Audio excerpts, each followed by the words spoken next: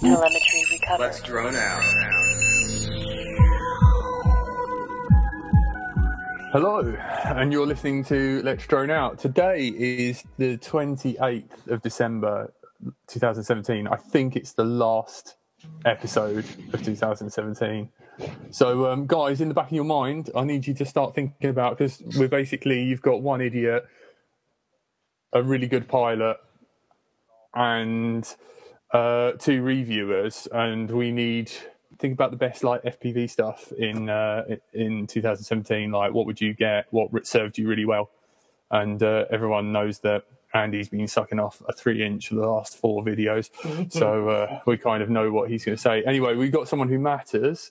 Nerk FPV. Everyone. Hey, how's it going? Yo, man.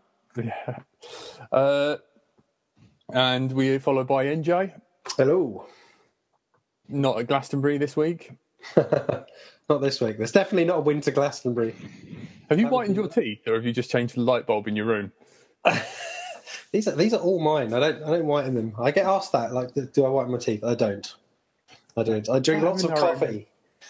Richard Hammond. Anyway, and also in the low cut top, Andy RC. Yeah, I whiten my face. That's what I do. Face bleach. Yeah. Yeah, so unfortunately Andy RC will be leaving us soon because he's got a new job at Fat Shark. Right, yeah. I really regret mentioning that as a sort of joke, and now everyone's sort of, works. It doesn't help that I've made a really good soundbite of you saying, "Hey, I'm Andy RC and I work for Fat Shark."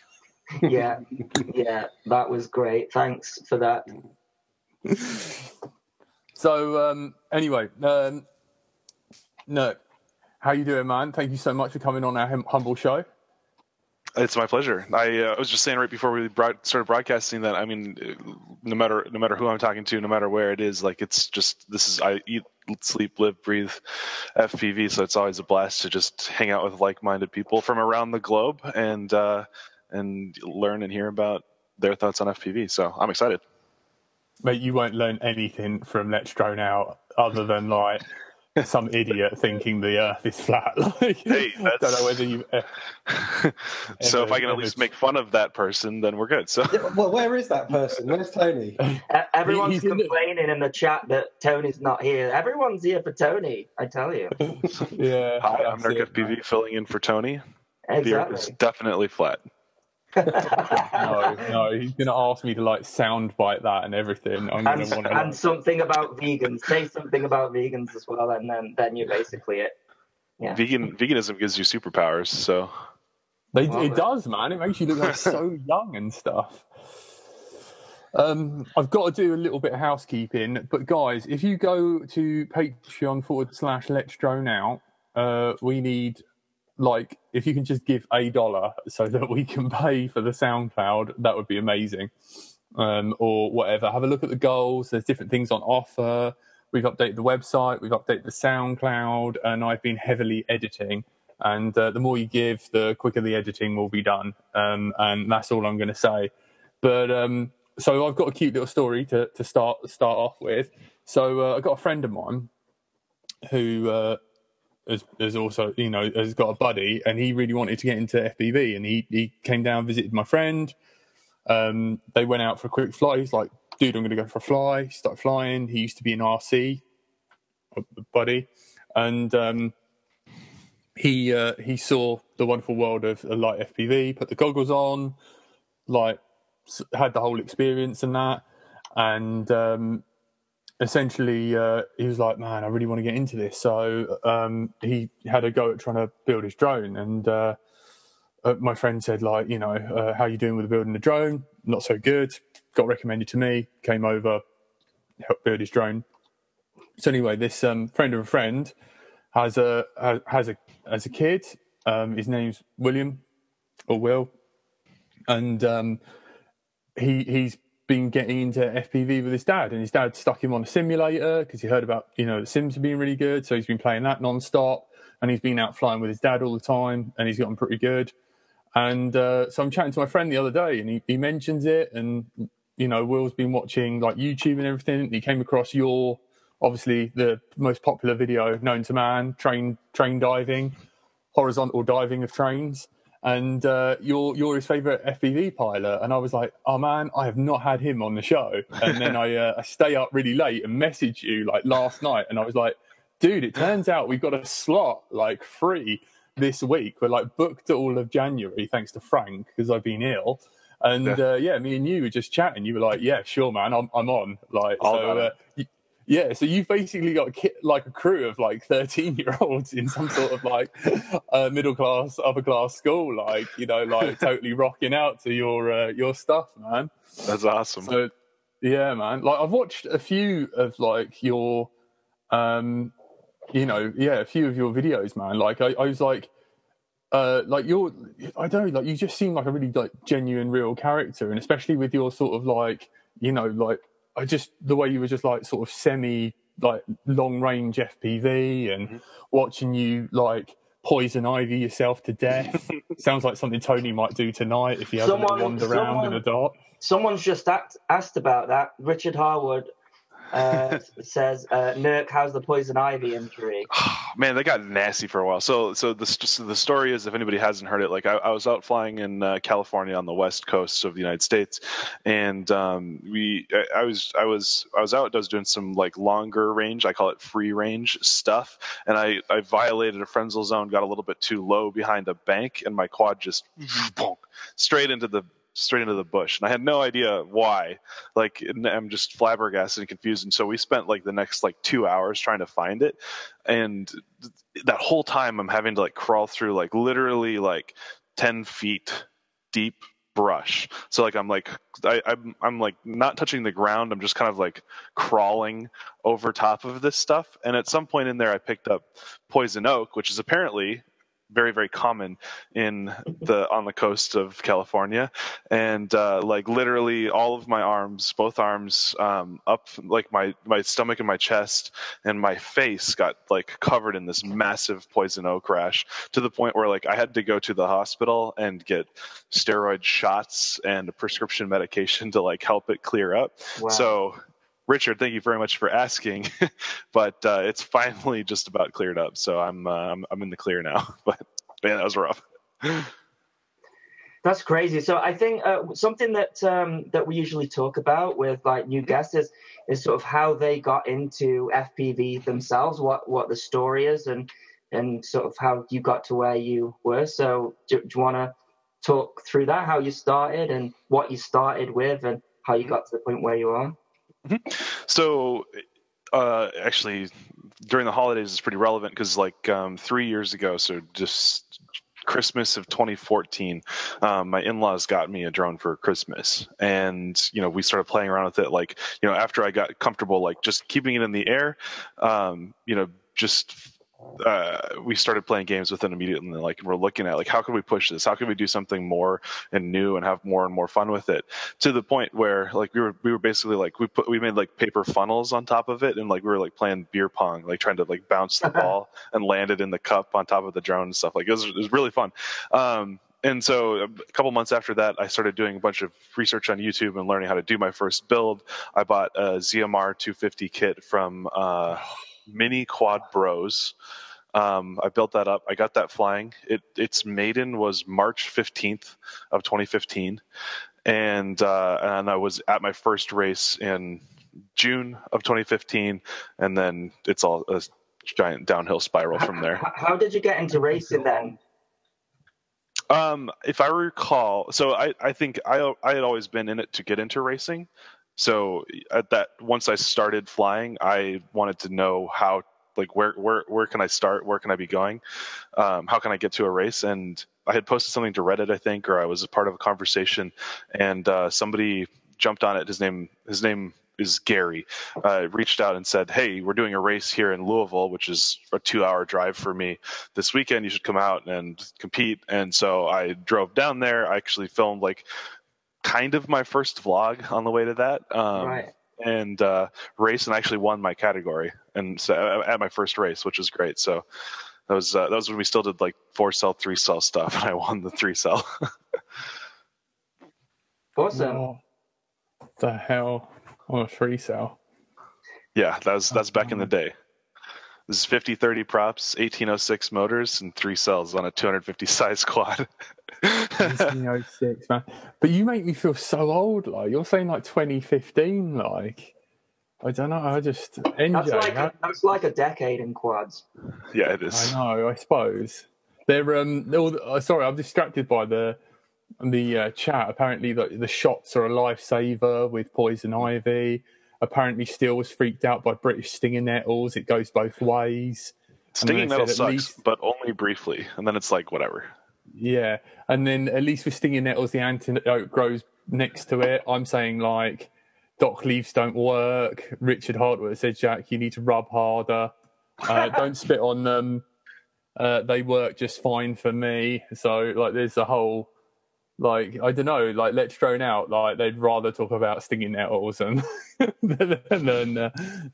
quads. So was this your first venture into RC anything, or were you doing other RC stuff before this? I never did any RC stuff before. Like I had like an Airhogs plane when I was really young. But that's kind of like usually if you're going to get into it at a really young age, like it's kind of a father-son sort of thing. That was exactly me. Yeah, exactly. My dad has really bad vision in one eye, and so he has no depth perception. So like RC never made sense for him because he can't.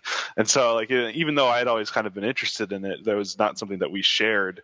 And so when I kind of became an adult, found myself with a little extra money, I was like, well, let's try it. And well, now that's all I'm doing, and it's taken all my money. So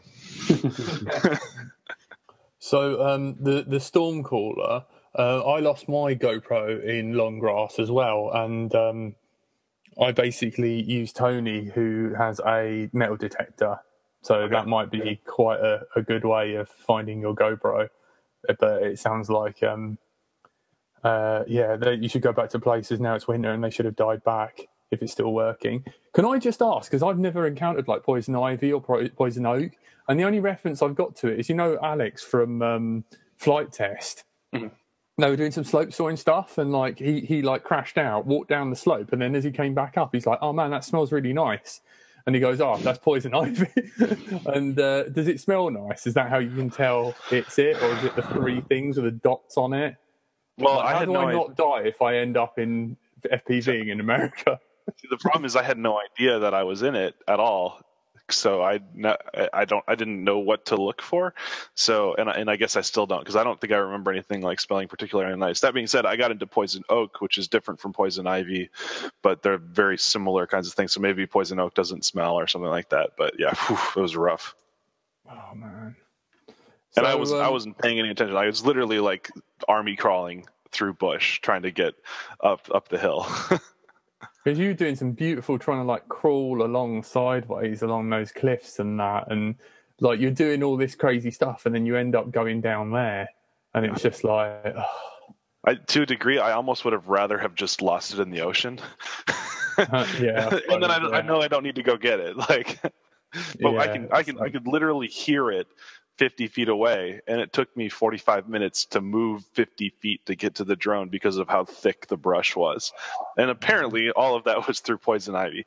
And what I didn't say in the video was like 20 minutes after that, because I was so exhausted, I left my phone on the roof of the car and destroyed my phone. Like, it was just a bad day.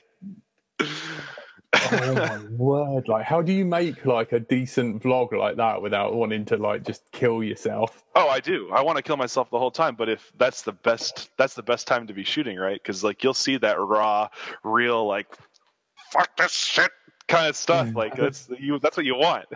You can't always have the prettied out, like, and things didn't go great today. No, it's like, this sucks. I think in one point in the video when I'm crawling through the brush, I'm just like, screw this, I'm going back to video games. Like, I'm never flying again. Yeah. That's the fun of it. Yeah, I know. Andy RC can't go back to video games because he was killing dogs or something. So he's banned. What? He's banned. That's a reference to the GTA video that I did, which I think actually, I think you may have commented on. Maybe some people said, "Oh, Andy RC did this video." That's right. Because I tried to replicate what you did, but That's in right. GTA, because we don't have those kind of trains over here, Yeah. So yeah. Oh my gosh. I go That's in freaking GTA. hilarious. So yeah, my GTA video didn't quite get as many views as the one that you did, though. So shall we talk about that, because we're talking a little bit about that off air. So how many views did that video have? It's just like gone crazy viral. I think. What is it? Go ahead. I was just going to say, like, what is it like waking up to that? It was weird for sure. Like, so I posted it in I think the afternoon of one day, and then the next morning someone posted it to like Reddit r/videos, and for whatever reason it didn't get immediately downloaded and kind of picked up steam to the point where I think it was like in the 15th or 10th position on the first page of r/videos, which is, that's basically putting, 80,000 impressions on it no matter what. And because of that, it got picked up by a couple of tech blogs like Engadget and Gizmodo and like those kinds of things. And then I think the next day after that, all of the big Facebook groups picked it up. So like it was on Unilad and other ones like that. And that just kind of helped it spiral. So it was weird to just kind of like watch all that happen, because I wasn't even the one that posted it to r/videos. I had put it on Multicopter because I thought that was pretty cool, and then somebody else just and it just exploded. It was weird. It was out of my control. That's the worst part, right? Like it's just like I just posted a video one day. So when you saw like getting all these views, was there a bit of panic, like, oh my god? Because like I guess you never intended it for it to blow up like that. So did you kind of think like, oh man, what you know? were you worried about the amount of attention that it was getting and stuff?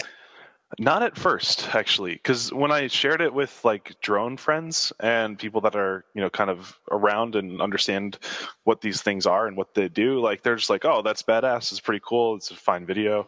Go ahead and post it. And then as soon as like some of the people that didn't quite know what was going on got attention of it, that's when the hate started. And that was after it had already picked up a little bit of steam. And so people are like, oh, the FAA is definitely going to call you. I'm reporting you right now, blah, blah, blah. And that's where I got a little bit nervous. And there were a couple of days where I was very unhappy to have it up, just because of the way that some people decided to react negatively to it. I think generally though the response was pretty positive. If you compare it against to the bridge dive, which completely went out of control. I think for yourself, it got loads of views, and in general, I didn't hear any noise about, people being upset. In fact, Bruce Simpson of RC Mod Reviews, he was like, yeah, that's great, because that's not actually putting anyone in danger, really. What's it going to do to a train? What is it? You're not going to derail it, exactly. Yeah, like try harder.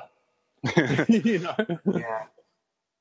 I think the whole tone of that video would have been changed if I hadn't gone near the train mechanic, like the person sitting at the front driving it. And if I hadn't done that, I think the whole tone would have been different, and I don't think that there would have been as much of a reaction, at least. But at the same time, it's that's just the way it is. So awesome. But yeah, somebody posted that it has 1.6 million views right now on my channel, and it had probably close to 10 across different Facebook posts, like where it got re-uploaded by different organizations and stuff. So it definitely. And one of the questions I said to you offline was, I hope that that you got all the revenue from everyone that shared it, but you mentioned that it didn't produce anything because it was a song that you used with copyright. So whoever owns the copyright to the song is getting all the dough from it, which is awesome. And what I wanted to ask is, I mean, it's a stupid question really, but if you knew now, would you go back and change the track to like a non-copyright or something? I'm gonna say no, and for two reasons. The first is that song is perfect for it, I think. Sure. Some people disagree, but I love the song for it. And the second is because in the United States you have to be a Part 107 operator to fly drones commercially. Sure. And in certain lights, getting revenue from a video on YouTube can be considered commercial drone operation. And so with the attention that this received, combined with the possibility of getting a ding for I am not a Part 107 drone operator, I think that there could have potentially been some pretty hefty fines on that. So I don't. So yeah, I see what you're saying, but at the same time, I think just letting it grow for the point of that exposure and leaving it unmonetized probably is a part of what pushed it into the limelight for a bit. Yeah, because when that video came out, you were already established anyway. So did it impact you a lot when it came to sort of like your subscriber base? Did your subscribers skyrocket or because of that video, or it pretty much, you know? I did not yet have 10,000 subscribers when that video came out. Today I'm at 34,000. So, and that's only 2 or 3 months difference. So I think it's fair to say the answer is yes. Yeah. He's made it. He's filming adverts in San Francisco, and then he's like, you know, he's got his hands on the Fat Shark 101s. Do you know what I mean? It's he's made it. He's like sniffing all that Fat Shark cocaine. The Fat Shark like stuff was before the video, but I was actually talking to Fat Shark in Reno at the race, and the flight happened the day after the race. So can you put in a good word for Andy and be like, he understands the errors of his ways? Yes, please. You know, do you guys not fly like, Fat Shark? Is that what you're saying? Yeah, he upset Fat Shark. So, like, if you can like message someone really high up and be like, I don't know. By the way, I don't know if I upset them. It's just that when I first started doing like YouTube videos, I thought I'll treat myself. I bought myself a pair of Fat Sharks, and Which ones? You got to label them. Hold on. Actually, let me cut you guys off for a second and say, do you want me to get the director of marketing on right now? I think if I said want to yes, make Andy RC apologize. All right, hold on. Directly. Let me message him and see if he'll jump on. Hang on. If not, I've got a sound bite he needs to listen to. I think I'm busy tonight, actually. Mate, you're so screwed, Andy.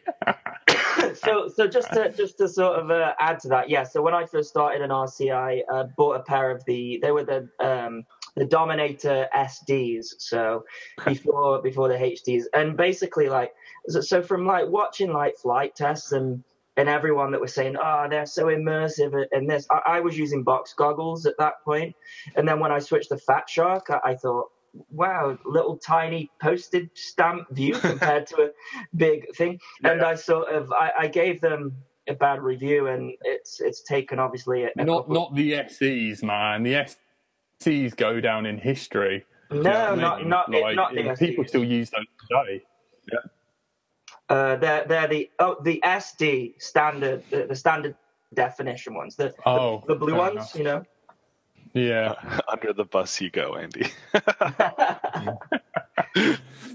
Anyways, but basically, like, you know, I love Fat Shark now. They're my main goggles, to the point where I started reviewing other goggles, and people were accusing me of being a Fat Shark salesperson because all I ever said was, you know, they just don't compare to Fat Sharks, and that's where that came from. You know.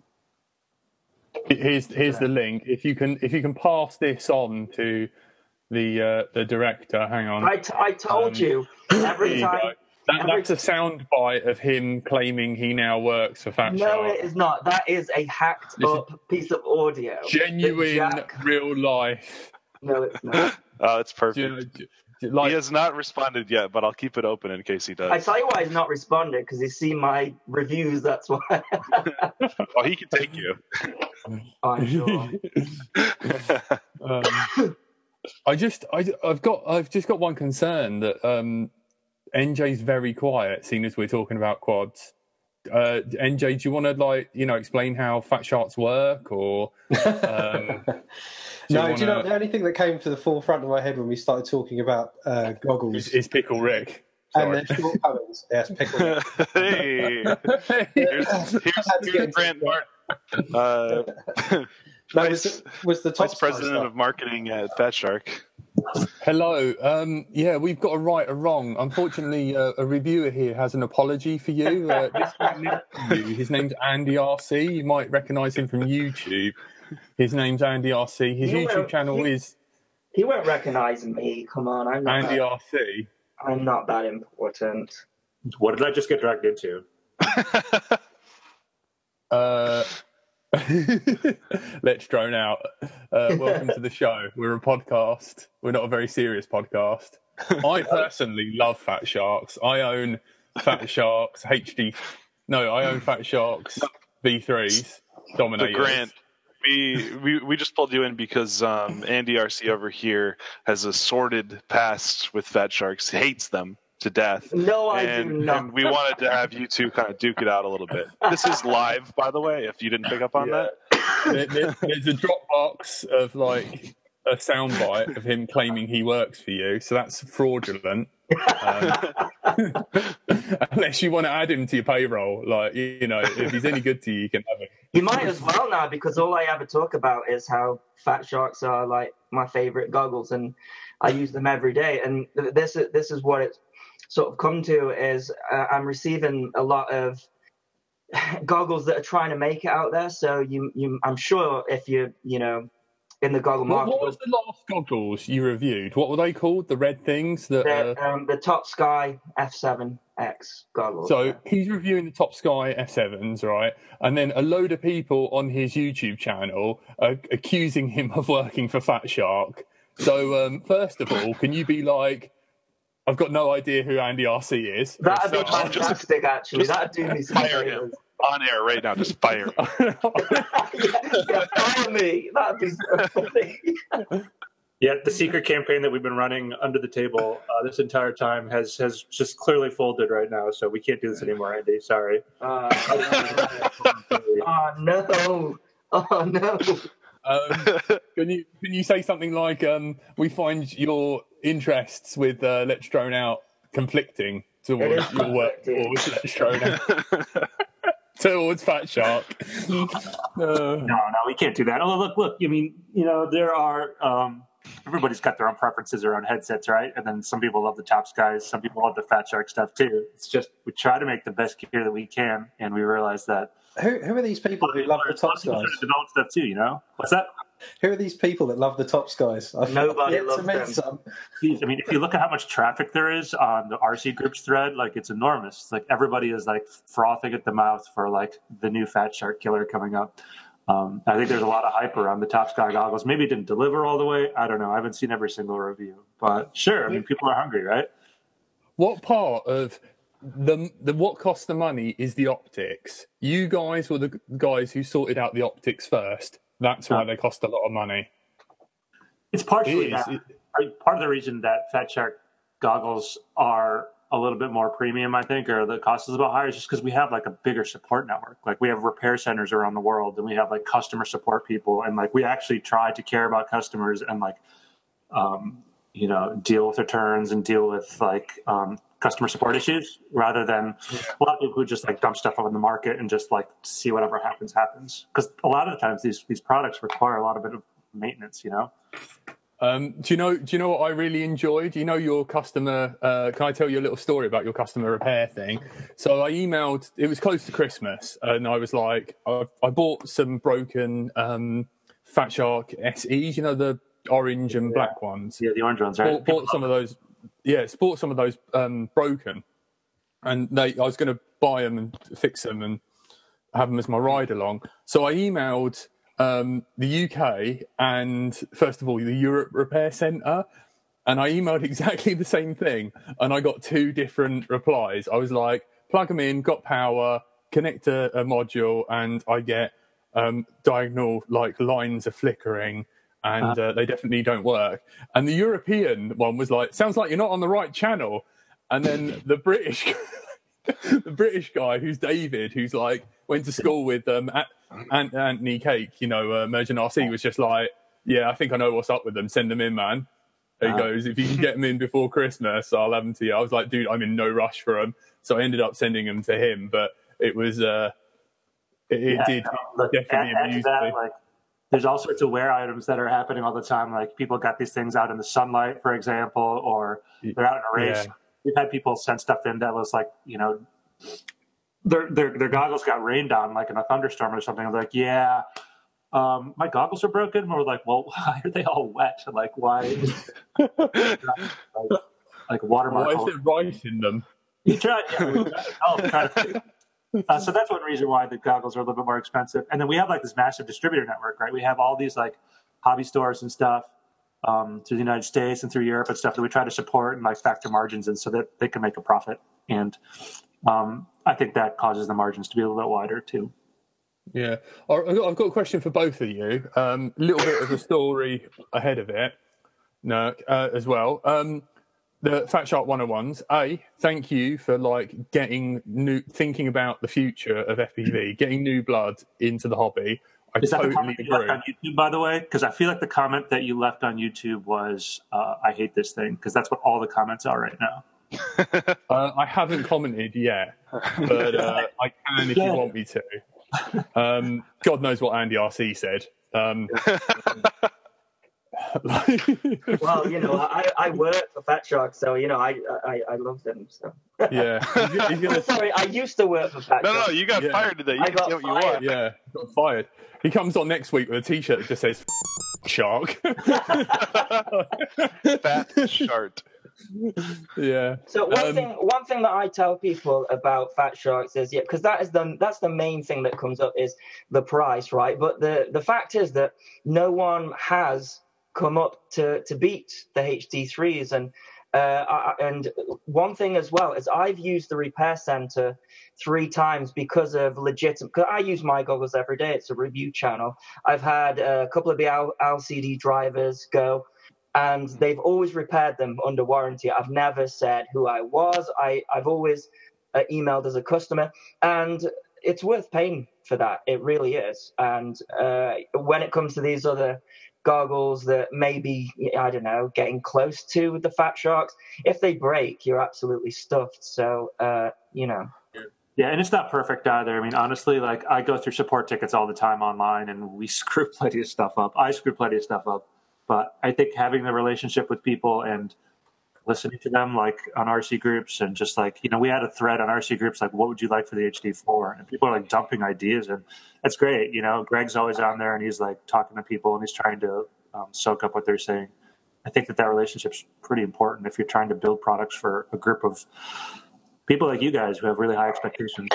Are you able to give any info on the HD4s whilst we're here? I will tell you, I'll give you one spoiler right now, and that's it. And it is that it's not going to be called the HD4. Wow! Dun dun dun.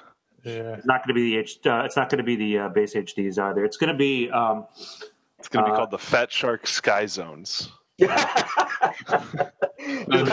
Fat Shark Andy RC version. And it's got a microphone on them, so you can talk through your quad and be like, "Leave my quad alone, you." Does that mean the HD series is being discontinued though, or just carrying on? Or did you realise they weren't actually HD and you were like false advertising? Because I've talked to a few people about this, and we've had the different variations of the HD, so the V2, the V3, and like the V3 is probably as perfect as it can get, really.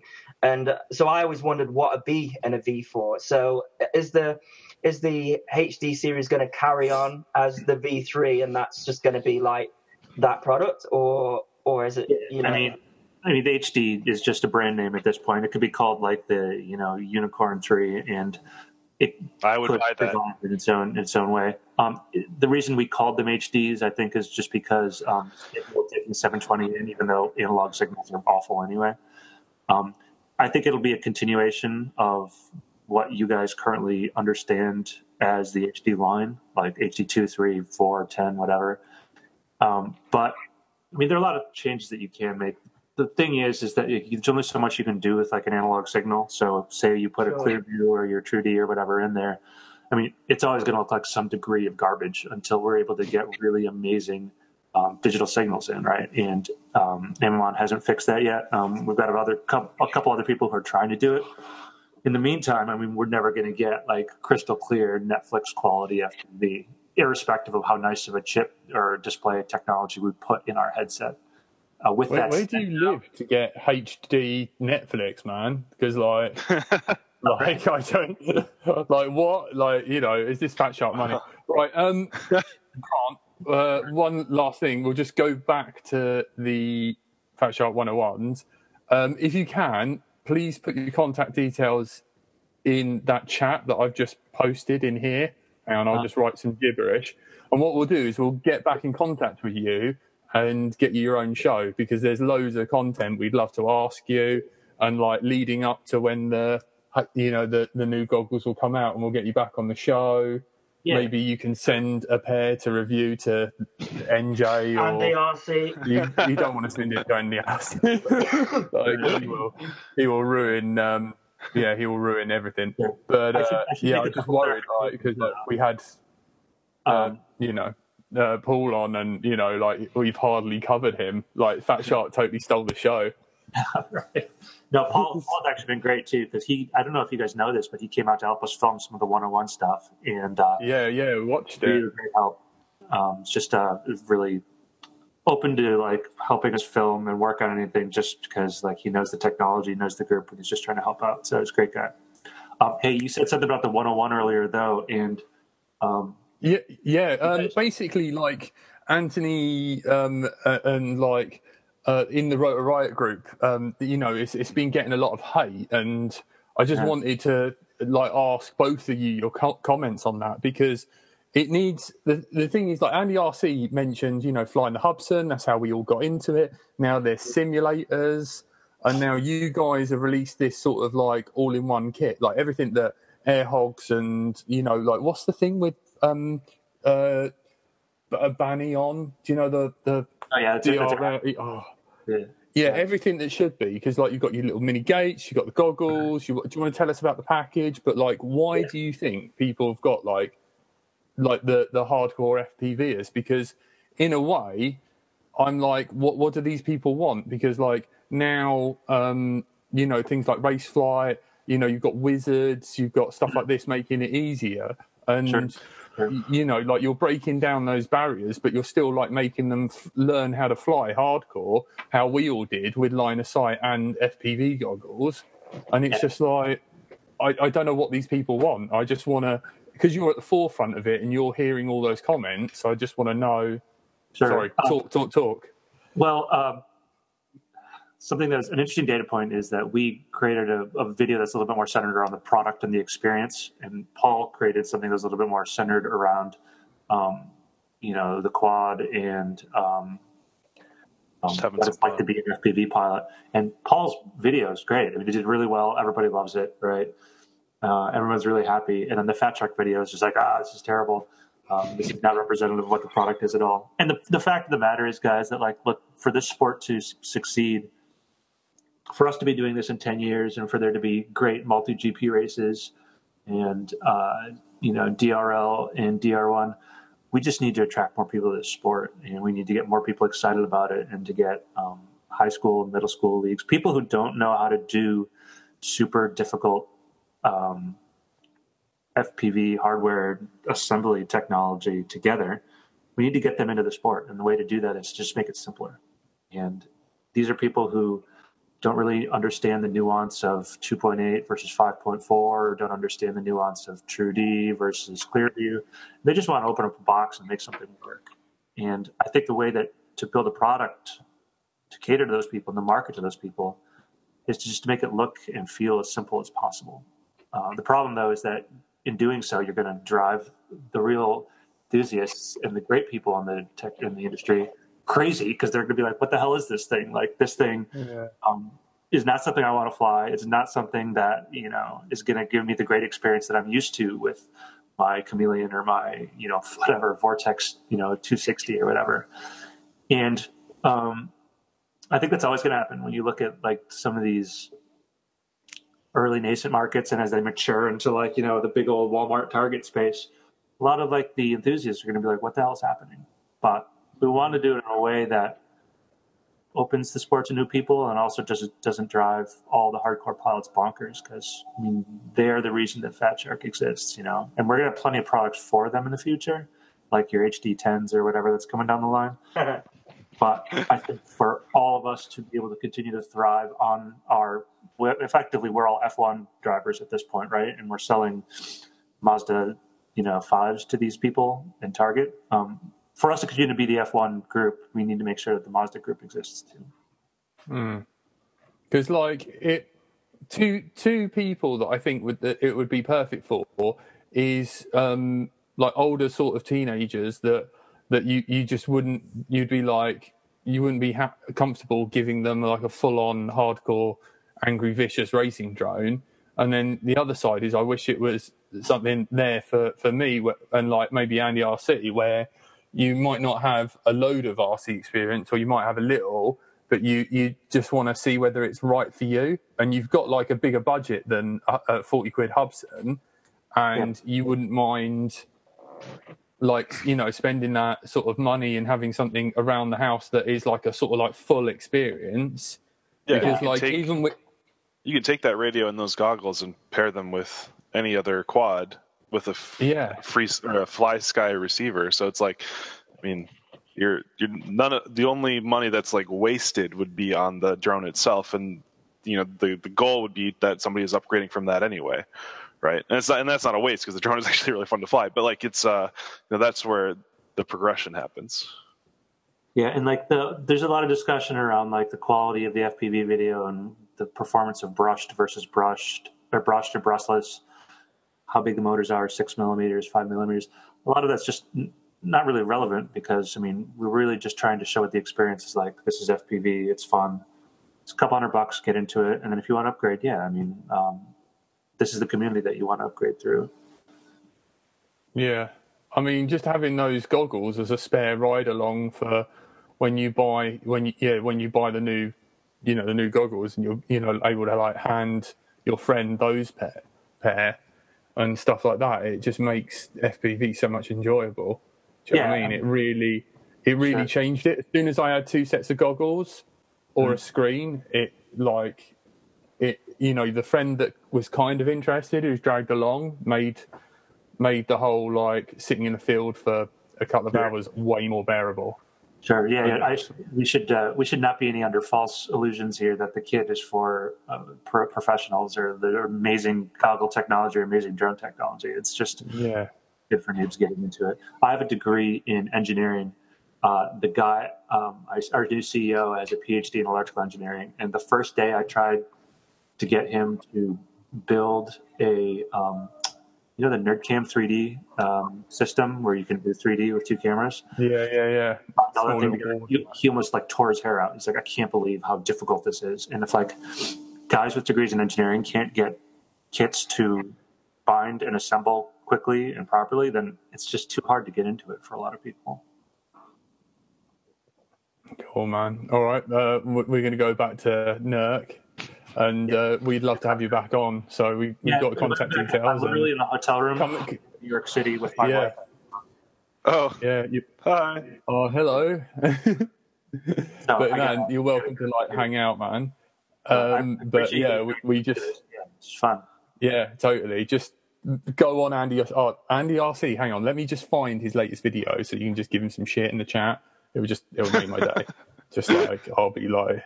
Hey, man, this is brilliant. I don't even mind. I mean, it's good to have other people trying out other technology and giving us shit at Fat Shark. I mean, if we didn't get a hard time from pros at Fat Shark, we wouldn't be doing our jobs right. Yeah. But like Andy RC, man. He's one of the good reviewers, and if I can make just say, I've got 3 pairs of Fat Sharks. I bought them all myself. Stop trying sucking up. And that 101's going to be out in like a couple weeks. So if you guys want to take a look, I'm happy to. Oh yeah, absolutely, yeah. Because like my channel started off with like the Hubsans, and I still think it's very important the cheaper end, the toy end, because that's where, if you ask pretty much anyone, that's we asked Paul earlier how he got into it. It's a little toy drone he got for Christmas, a Hubsan, yeah. Hudson. There you go. So, and one thing that I think is great about what you're doing there is as well, Fat Shark is such a premium brand that, people are going to want to buy into it because of that as well, which is cool. So they've got like a beginner drone, but it's got this premium sort of label on it, and you can sort of go from, the sort of the beginner thing, and then you can end up with a pair of, $500 HD 3s at the end of it, so. Yeah, for sure. I mean, that's kind of one of the big goals, is to open up pathways into like later stage drone racing. You can upgrade the headset, you can upgrade the quad. We just I think we all need this market to expand more, so that hopefully we can still be doing this again still in 10 years, Sure. Right. I've put Andy RC's channel in the chat, and I'll email it to you later. So yeah, if you can get the Fat Shark pilots to go on there and give them some shit, and okay, because no one needs that. Yeah, totally. You guys can always that too. You're welcome. Maybe a little bit less of a surprise next time, so I can get a little bit. Yeah, totally. If you can forge a Fat Shark pay slip and put it on Facebook, we'll tell you Andy's real name, and if you want to send him a 101, just Google his address. Everyone else knows it. Like, he's had dog poo in the post. Like, he's had people threaten, blackmail him, send me free stuff. He's had people pretend to be him and get free stuff. Oh my goodness. So he's a high profile reviewer. So's NJ, but it's more because NJ's really sexy. But if you want to have fun with your product, NJ plays Wembley. He also, I'm sorry, because he hasn't said enough. Please. No. There's been lots of good things talked about. There wasn't any need to butt in and ruin it. About drones. I know. This is how you shut me up on the podcast. You bring people in to talk about drones and the technical side, and then I'm all good. I'm happy to sit and listen. I was looking at Paul. I was just NJ's coming on. I'm going to fucking do him proud. I'm going to be talking to a really good pilot. This is a whole new Jack. I thought this Jack would arrive in 2018. Fat Shark. So I've got this dickhead reviewer on my YouTube channel that fucking hates Fat Sharks. Do something about it. I was thinking, actually, I've still got my my V1 Attitudes, actually, and I got those when they first came into stock with Get FPV. Now that's quite some years ago now, I would think, but they're still working fine. I did have a few problems with them where the ribbon cable had got pinched with just the IPD being adjusted a lot and messed around with and giving it to other people to try. But it was so easy to work on and open and fix. I've never needed to send it to a repair centre. But they're still working today. They're still absolutely fine, and they're 4 or 5 years old, I guess. But they're great goggles. So many questions for Nurk. Sorry. I've got my Dominator V1s. And I love them. They still work. Never had a problem with them. The only thing is, I have never owned something other than a PlayStation 3 that absorbs so much dust. It is they pick up dust better than my Dyson Hoover, the optics. It is just in there. And but don't worry, I had a word with David. He said he's going to clean them for me. So, but I've never V1s. Third edition, but yeah, unbelievable. Cool. I'm glad you guys are all plugged in, and I appreciate you guys giving the 101 a fair shake. Yeah, we piss around on here, but we're not total dickheads. Yeah. So just have faith in that still remains to be shown, in my opinion. I invite you on and ignore you. I'm so sorry. Grant, thanks so much for coming on and thank you. Being a good sport. We appreciate it. Hey, no problem at all. It's good to hear from you guys, actually. It's good to see you. You guys have a good holiday, all right, guys? You too. Yeah. Bye-bye. Cheers. Have fun. Later, guys. Who's broken into your drone den? Is this the drone den? This is the drone den, and this is my wife, Rachel. Hello, Rachel. Hey, how you doing? Your adjustable table is so sick. It is. Yeah. Can you move us up and down a little bit, please? I can't right now. I have a power strip plugged into it right now that it's too short, and so like if I go up, it will pull the cable out of the wall, and that will be the end of this show. So. Dude, what GoPro are you using now? Have you upgraded to the GoPro Hero 6? I think I've got both a Session 5 and a Hero 6. I use the Session 5 for racing footage because it's a little bit lighter, a little bit more compact, a little bit easier to mount on stuff, more durable. But the Hero 6 has a much higher wide dynamic range. It has many more options in terms of frame rate. I can shoot 4K. 30 frames with Super View on still, which you can't do on the Session. So that's really nice to be able to crop in on that if I need to.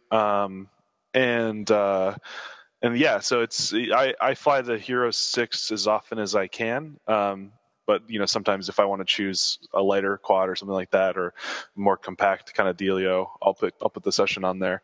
But for the most part, I'm Hero 6. Yeah. What made you sidestep the Hero 5 then? Well, so I've been working on starting a production company, actually. And the company that I'm working on is basically, we're focused around the idea of camera movement. And that could be drones, that could be gimbals, it could be RC cars with a 4-axis gimbal, it could be a handheld thing. It doesn't matter, but the goal is to be able to do some cool stuff that nobody's seen before with cameras. And so when the GoPro came out and I had my Session needed to be replaced anyway due to other damage, I kind of started looking at it and I was like, well, if I can shoot 1080p at 240 frames per second, which if you cut that down and slow it down, you can basically make 9 times slow motion with that. And while that's not necessarily an everyday feature, like it's something that is really, really visually engaging, and it makes for, especially when you're doing like chase footage, extremely engaging content, right? Like everything is just everything is immediately slowed down, and you get these crazy looking bullet time effects where you can kind of really quickly orbit around something and have that thing be frozen. It's mind blowing every time, I think. So I chose.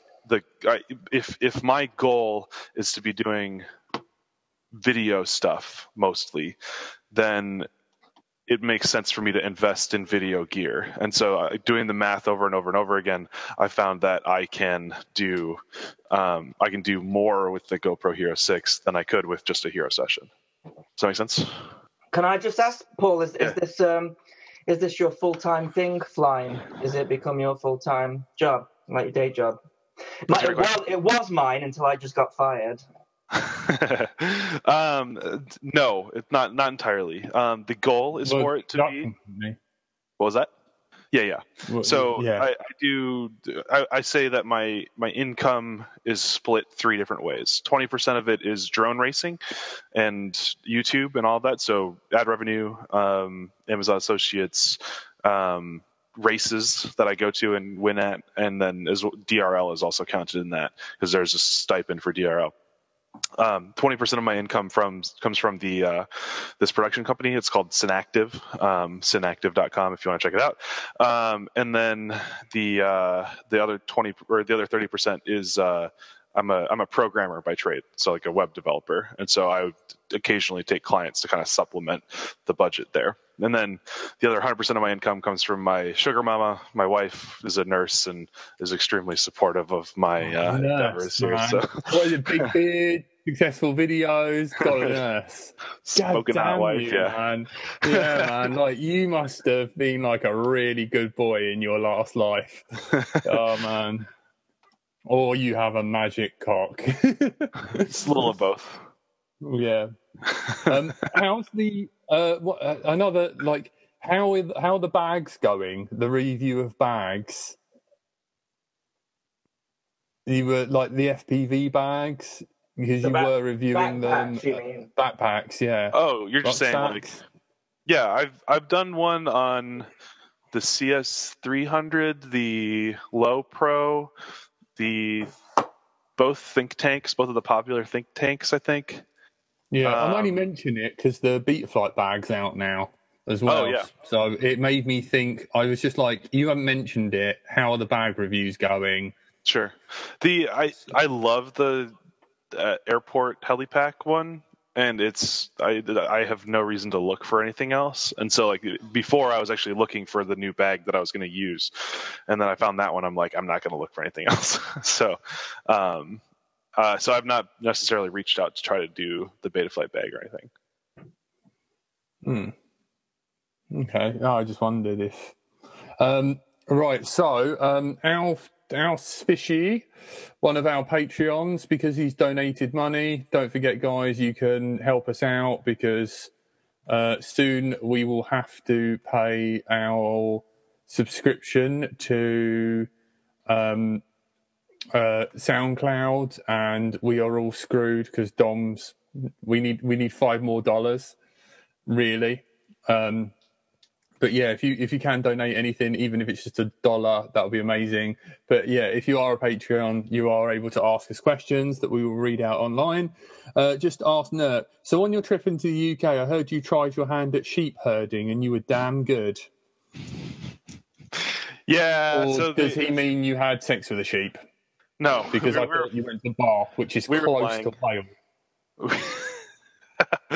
No, we were out by Bournemouth, and we were out driving through the middle of nowhere, and we found a spot to pull over and fly, and there was like a giant herd of sheep out there, and so me and Zach Thayer, Anub, we like flew out and we kind of like started like corralling the sheep into a fence. But they were all kind of headed there, so we kind of like just kind of circled around the outside like herd dogs, and they all kind of they went from point A to point B as we asked them to. So it actually worked really well.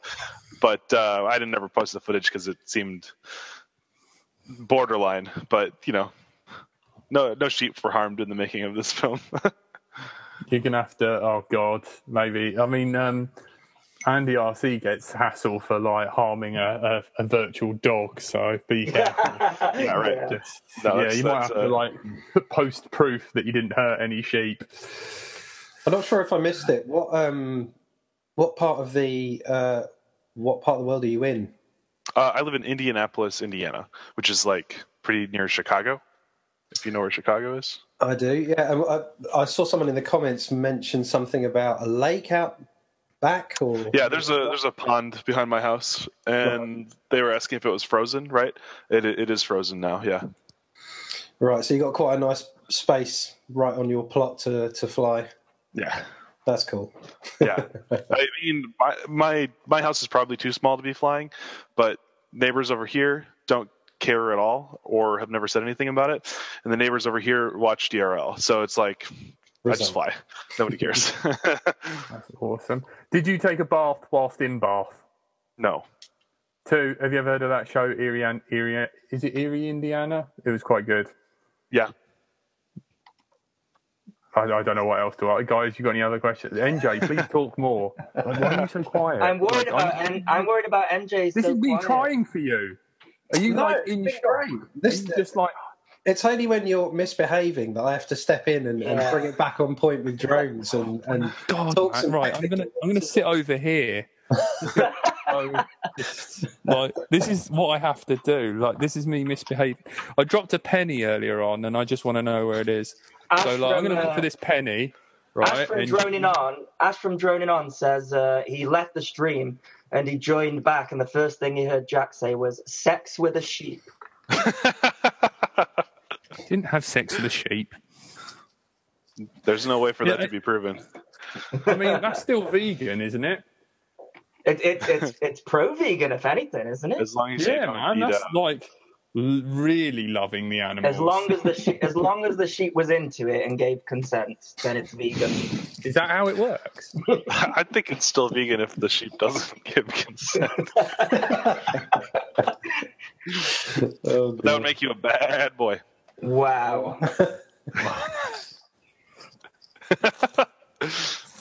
I must say though, Jack, the view has improved dramatically. Yeah, man, no worries. This guy gets this show. I've totally. Yeah. Have you ever listened to any Let's Drone Out? Yeah, I listened. I had not heard of it before it was reached out, but then I watched like 3 episodes yesterday. So yeah, Jack's worried that it's going to get too big, and anything that we say is going to end up on the news. Oh man, we're so offensive. Like, you guys already sound bite yourselves and stuff. So like, as long as you can't make it worse than that, right? Yeah, exactly. There's hidden, like, on some of the, like, on the new. We're really behind on editing, and like so. I've been catching up as it's been Christmas, so we've got like loads of backlog, so we can't release it quick enough. So every 2 days there's been a new episode on iTunes. Sure. Let's Drone Out, iTunes, whatever, .com. And like I've been adding the like editing the new episodes, and I've been like grabbing new sound bites.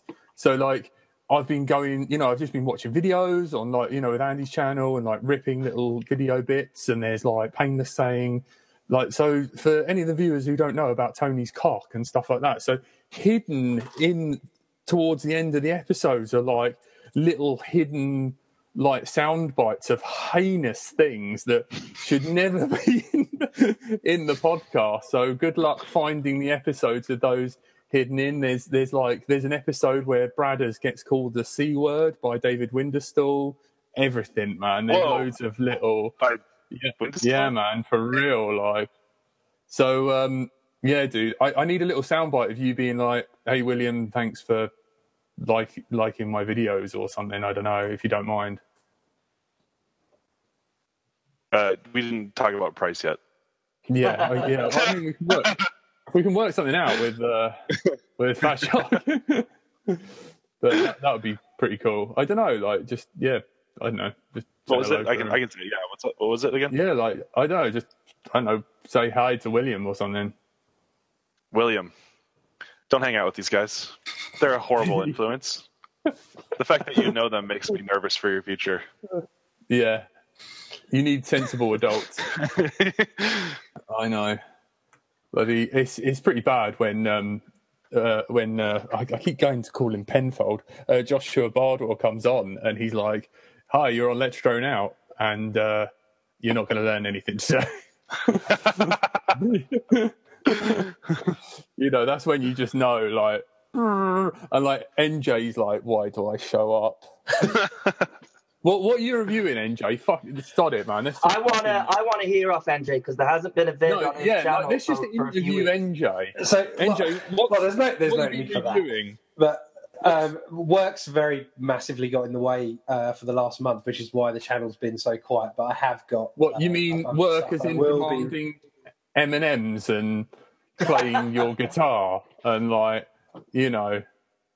doing cocaine. Yeah, all those stereotypical rock star things, right?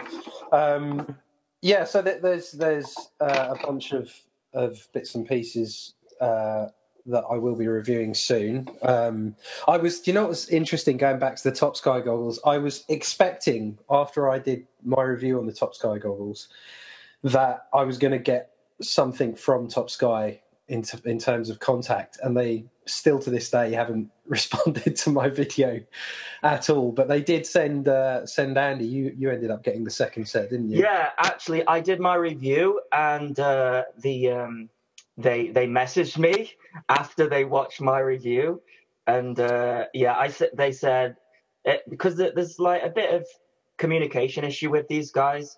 The English isn't too great. And they just sent me a message this morning, and it said, "Hi, Andy, how are you?" I said, "I'm fine, thanks. How are you?" And they went, "Not so good." I said, "Why not so good?" And they said, "The bad words that you said about the Top Skies." And I replied back, and I said, "What bad words?" I said that you've fixed a lot of the issues that there was with the goggles. And they went, "Oh, right, I think." They said something like, maybe there's some miscommunication. But anyways, then they asked me, what else needs to be improved. But yeah, it was an interesting interaction this morning with Top Sky. The thing is that kind of drives me mad is they're having a conversation with you about other things they could fix, and it would have taken 1 half-hour conversation with 5 or 10 pilots in the first place that could have saved them an absolute fortune. Yeah. And it just amazes me the amount of money they've obviously had to throw at this and then lost quite horrifically. And then, they clearly haven't put any money into I know it's a lot of money, but they haven't put any money into retooling any of the physical problems with the goggle. So they've just sort of gone through the biggest of the issues that they could fix from a software point of view, a firmware point of view, rather, which is, that goes some way. I mean, they're a vast improvement over the V1s. The V1s, since I reviewed them, are on my bench, and they've stayed on my bench. And I did take them and give them to a load of people in the club to try out, and they all kind of unanimously came away saying, this is pretty terrible. And what we've got with the V2 is really, we've taken, it's a vast improvement from the V1, which is, as I've mentioned to you before, it's upgraded it from terrible to just about okay. Yeah. And how do you, for us to remain objective as reviewers, how do you then portray that to these companies? I don't know if they're expecting us to turn around and say, it's now fantastic. Well, it doesn't take a lot for you to spend some time doing your research. The R&D should have been there in the first place to see what's out there and what's working. Anyone with Google and, an hour's worth of research could come up with or could have found a lot of the problems that these would have faced before they left on the first truck out the production line. Mm-hmm. So it'd be interesting to see where they go from here. Now, they said that, when I spoke to you earlier, they said they're already possibly working on a V3, right? Yeah. I said, but again, communication issues. When they said they were sending them to me, this is all over Instagram, by the way. So if you're interested in checking out a pair yourself, because I'd love to hear what you think about it, I'll send you their Instagram name, because they reply, but outside the communication isn't very good. And sorry, what was the question, NJ? I've lost track. Just that they were working on a V3. Yes, that was it. Sorry. Excuse me. So, I said, are these the V2s that I'm being sent? And they said yes. And I said, are these the ones that are going to be for sale, or will it be the V3s that are for sale? And they said, no, the V3s are a completely different model. That's what they said. So the V2s, what I've got, are the ones that if you bought them now are the ones that you're going to get. But it does seem like they're going to continue to work on them. So, maybe we'll get a amazing goggle one day. But I do think the technology is limited. The screens that they've used, this LCOS technology, it's got problems with clarity just because it's a projection.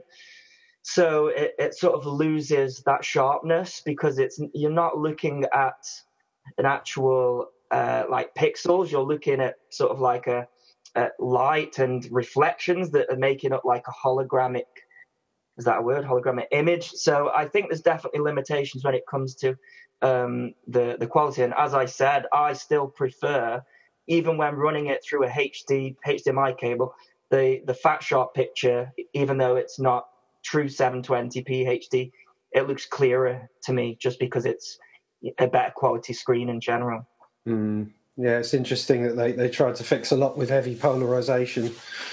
But, there we are. It's I think they're chasing their tail a little bit with that one. So my guess is the V3 will just be a kind of entirely different beast. Anyway, right. Sorry, we got a couple of other questions come in for Nerd. Best places to fly on the West Coast, being one of them, from Dom Robinson. The places that we flew, and I've not been on the West Coast much, but I flew in San Diego and just around San Francisco, and so like in San Francisco, just south, if you drive CA1, the California highway that goes along the coast, like there are hundreds of thousands of spots to fly along there. It's some of it. Just be careful where you fly because there's some that are like within range of an airport and there's a lot that isn't. And some of them, there's also some areas that are like sea life protection areas and stuff like that you also want to avoid. But it's a pretty sweet spot. And don't go exploring in empty buildings with Sharpoo and Tommy. and stay out of Poison Oak. Yeah. Yo, guys, all three of you, best products of 2017? Ooh. That's a tough one. I think as a little wrap up. I can say that the one that I've been flying the most outside of obviously all the 5-inch stuff, because I've been messing around a little bit more with some of the micro brushless, would have to be the Leader 120. It's just been a great little micro. It feels, the DVR footage feels and flies a lot like a much larger model. And yeah, that's probably the one that I've been going back to a lot these last few days and last few weeks. So yeah, that's been my favourite of the last 4 or 5 months, I think. Nurk, what about you, mate? Best. Man, that's a tough question. So I've been thinking about that, and I'm not sure that any of them are 2017 products, because all of the ones that I thought of immediately were not that, because I first thought of HD3s actually, which I think were a 2016 product, and I thought of Clearview, which is a 2016 product, and I thought of Crossfire, which I think also came out. Yeah, Clearview are coming out with the single module now, so that might be something to look forward to. Yeah, for sure. And so those are like the three things that I'm like best products that I've got. My Futaba radio as well is amazing. So like I've ISDT. That's what it is. ISDT products for 2017. Okay. Those have chargers and all of that. Like that, I think has just like revolutionized all charging. There's no reason to have anything else now. Can you massage my ADHD, and can you tell me what came in that Amazon box? Because it's going to bug me all night if you don't tell me. Which one? Like, what did you order? Yeah, please tell me it was dildos. That one was a Christmas present. It was an Amazon Alexa with like a bunch of like home automation things. So like this light here and all the lights above and my whole workbench and everything is like totally voice automated now. Nice. Is it Hive or is it something else? The Alexa controls pretty much everything. I have a SmartThings hub from Samsung for some other stuff eventually down the road. But Andy RC, what's your product of 2017? So I agree with Nurk, and in an attempt to try and get my job back, I'll say the Fat Shark HD3s.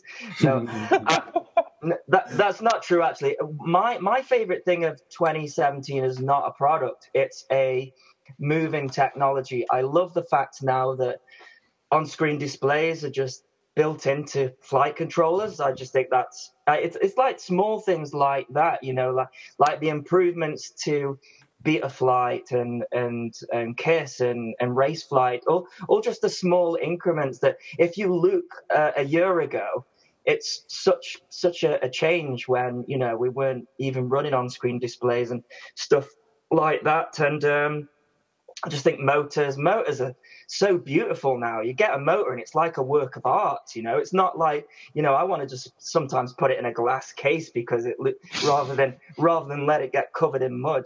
So for one particular product, I couldn't say, but I'd just say the improvements in general, the little tiny improvements that when you get to the end of the year, you think actually there's been a lot of improvements, and it's all awesome. Right, NJ, read some of these questions out. Quick fire. And you, Andy. Go. What have we got? I put them in the normal chat. They're all in the normal chat. Oh, that's over here. That's miles away. Yeah, I've been helping you. What's new for the future? More racing or TV film work? NJ. Oh, right, that's one for me. What's new for the future? I'm going to be trying to do more of my Acro series because I keep getting asked about it and I keep putting it off. But it's really just been the weather that's been a complete nightmare when it comes to maneuver breakdown stuff, and we've got the worst of it here. So as soon as the weather starts clearing up, I'll start doing some more of that alongside all the usual review stuff and tech, but loads of exciting tech arriving in the post, so stay tuned for that. Yeah. So Green... Richard... Oh, sorry, go on. Richard Hardwood likes to know, Nurk, what's new for the future? More racing or TV/film work? I think I'm always going to do both. I love racing more than pretty much anything, but it can't pay the bills because it you can't count on always winning. So I'm trying to do a little bit of both. So that's definitely in the future. But there's also more TV film stuff that I'm trying to do as well. So, but I can't talk about any of it. Okay. Next race is Sebring. So Green Patches does. It says NERC fly any fixed wing FPV. You see up there? That's that's piles of broken fixed wings. So, yes and no. so it's an attempt to fly fixed wing. Yeah, pretty much. There's more in the garage. You guys, someone ask the next one. Let's see. So it says Andy RC on-screen display becoming a standard. It's lovely. Let's hope buzzers follow. Yeah, for like micros, I guess.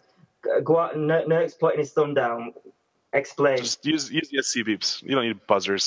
They're so obnoxious. And if your quad gets unplugged, it doesn't matter anyway. Someone would like to hear about the DRL experiences. I wish I had more time to get into them. I've done other podcasts that have talked a lot about it, and I would love to come back and we could do a whole episode on DRL easily. But for now, I really have to get rolling. Unfortunately, today got some holiday travel. No worries. One last question. Yep. Have you ever teabagged a quad with another quad? Says Seek and ND. Oh yeah, absolutely. Every time we're out practicing, like, because we have a group local that's very serious, and we'll go out and like set up heats, and we'll race a crap ton, and people will crash, and you're gonna go over there, and while they're trying to pick up their quad, you're just like boop boop boop, like blapping, trying to bump their quad off the ground and stuff. It's great. Yeah, take that, turtle mode. Yeah, exactly. All right. Thank you so much for coming on. You've been a fantastic guest. We'll love to have you back on any time. Add us guys on Facebook.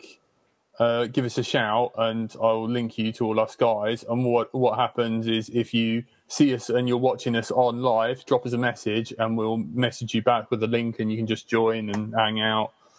Just like, come give us some shit, man. You're definitely one of us. But yeah, go.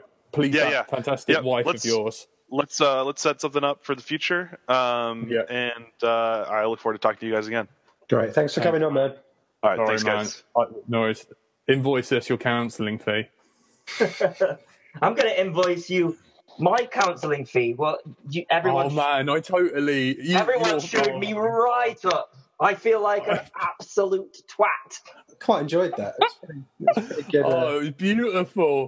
When Tony's not on, Andy RC just gets it. I'm going to eat some chocolate, man. That's how fucking good that was. I got a chocolate motherfucking snowman. Oh, it's beautiful. No, they were both great guys. They had the banter for sure, didn't they? Yeah. Oh, damn it. I was hoping this would be white chocolate. Sorry. Did you see, well, I know Andy did because he posted it, and then I've reposted it in my group, the crash test footage of the drone hitting the front fuselage cockpit area. It's on the next drone out. Yes. On Facebook. So I have my thoughts on that. Actually, can we link it in the chat so people can see that if they haven't already? I can't be asked, but if someone else can, that would be amazing. It was a Phantom 4, and they basically put the cockpit of, 737, and there was, with some rockets on the back, and they smashed it into a Phantom 4, but it's quite controversial, because some people were saying that, there wasn't, a clear view of it hitting, and the angles looked different each time it hit, and stuff like that. Yeah, well, I mean, in terms of my thoughts on that, there's it obviously had multiple strikes because we only see one point at which it actually struck, but then we're shown at the end a massive damage across the windshield, which is clearly from multiple strikes of probably of other things they were testing on the day, or multiple Phantoms at different angles.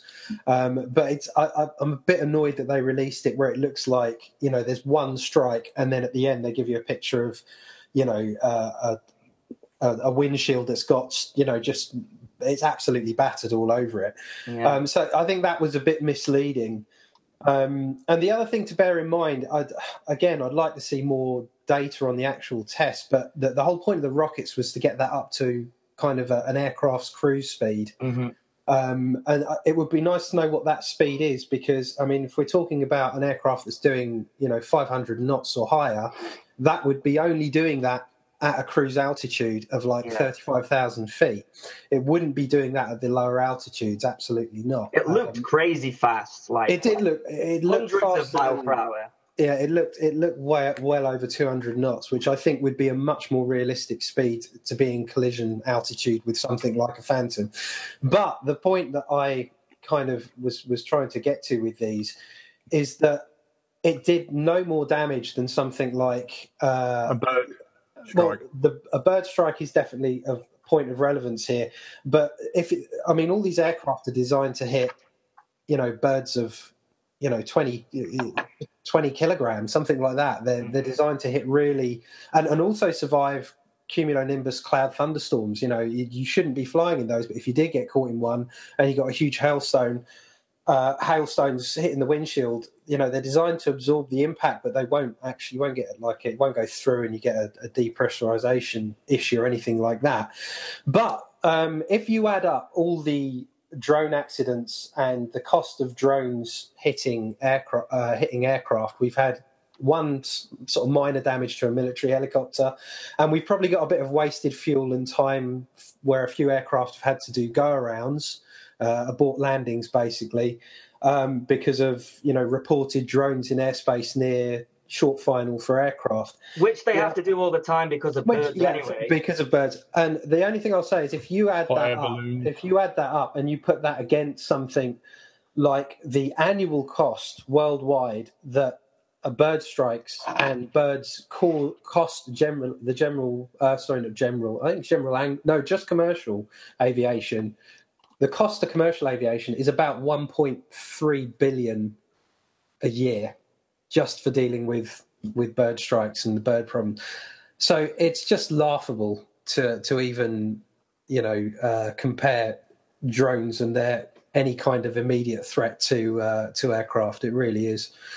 It's just the media buzzwording a couple of idiots doing some silly things, which hopefully, the idiots get prosecuted and we see less of it. But yeah, so I wasn't too happy about that video. I think it's a little bit misleading. Yeah, Tina says they were just trying to upstage Rocket Knife. Yeah, I did think it was something suspiciously like David was doing.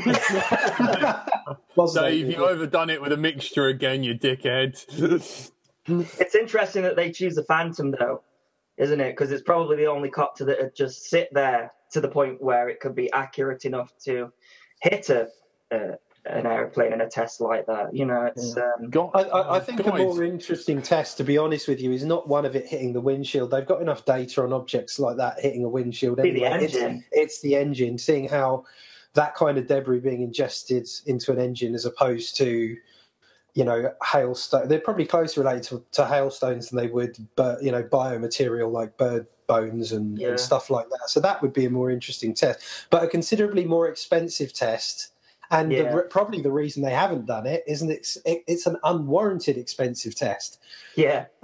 They'd spend all that money destroying an engine to collect data on a problem that doesn't exist to any, high monetary level. So, that says it all. Funnily enough, talking about this, because I was flying my P4 today, I had to take the DJI test today before it would let me fly. Have any of you guys had to do that? What is that? Fill me in. So if you haven't flown your DJI for a while, you now have to take a test before you go and fly. It's a little thing. What was the test? Do you know how to spell drone? Do you know your own name? Can you breathe out of your nose? They are, funnily enough, they're those types of questions. They're sort of like, actually, some of them are sensible. Some of them are like, what is the height limit that you can fly up to? And there's 10 questions, and I got 9 out of 10. What one did you get wrong? What one did you get wrong? The one that I got wrong, it said, if you had the choice, should you land your copter and go home or fly into a baby? And I chose the wrong one. So. Oh, damn it! I know that's but I got 9 out of 10, so that it still let me fly. So Yeah, good enough. But actually, this is Andy RC, 9 out of 10. no, that's all you need. That's all. It's a pass, 70% pass rate.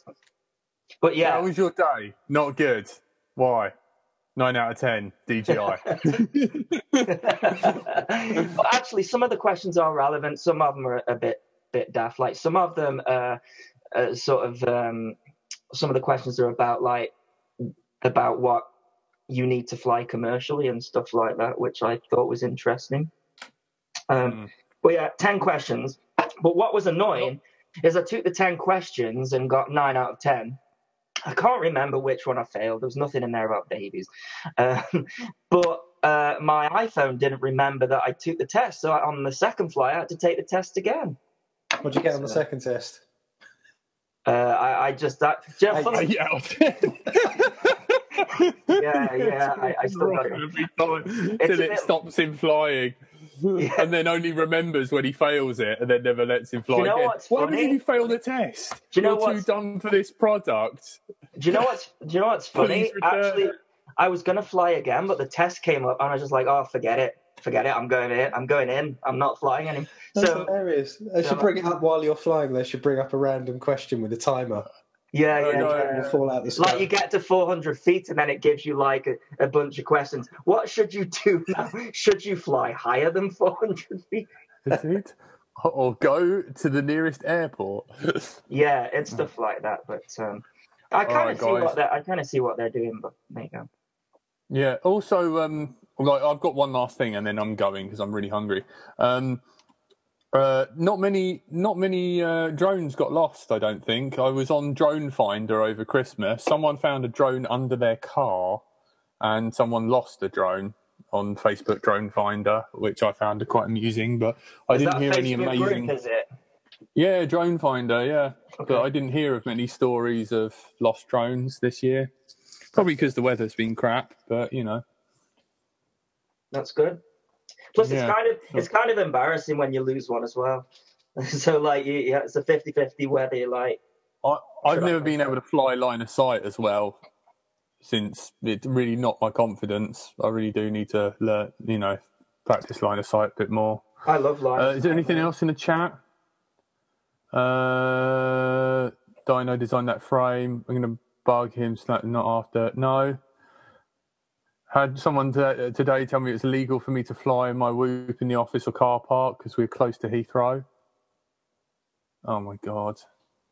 Yeah, that was one of the questions actually. How far away do you need to be from an airport to fly your drone? And the answer was as far away as possible. Funnily enough, that there wasn't like it needs to be 5 miles or whatever like that. It just basically said don't fly in the vicinity of an airport, and that was the answer.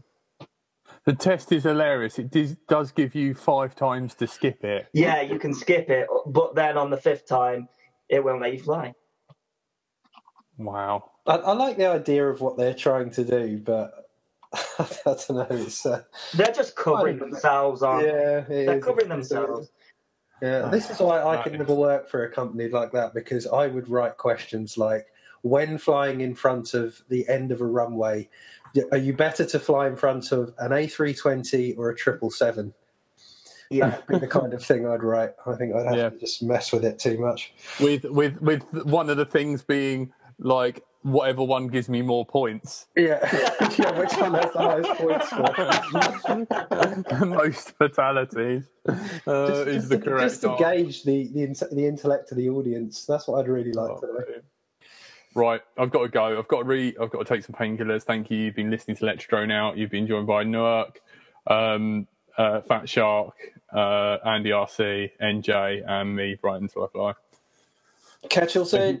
Yeah, anything else you want to add, guys? No, it's all good. Been a great year. Let's keep building the channel and getting cool people on. Happy New Year. Have a great year, everyone. Yeah. Sorry about your job, Andy. That's all right, Jack. I'll be signing on tomorrow. That's probably lost with a lot of the viewers. Signing on the welfare. That's it. All right, cool. Take care, guys. Have a good night. Thank you. Telemetry lost.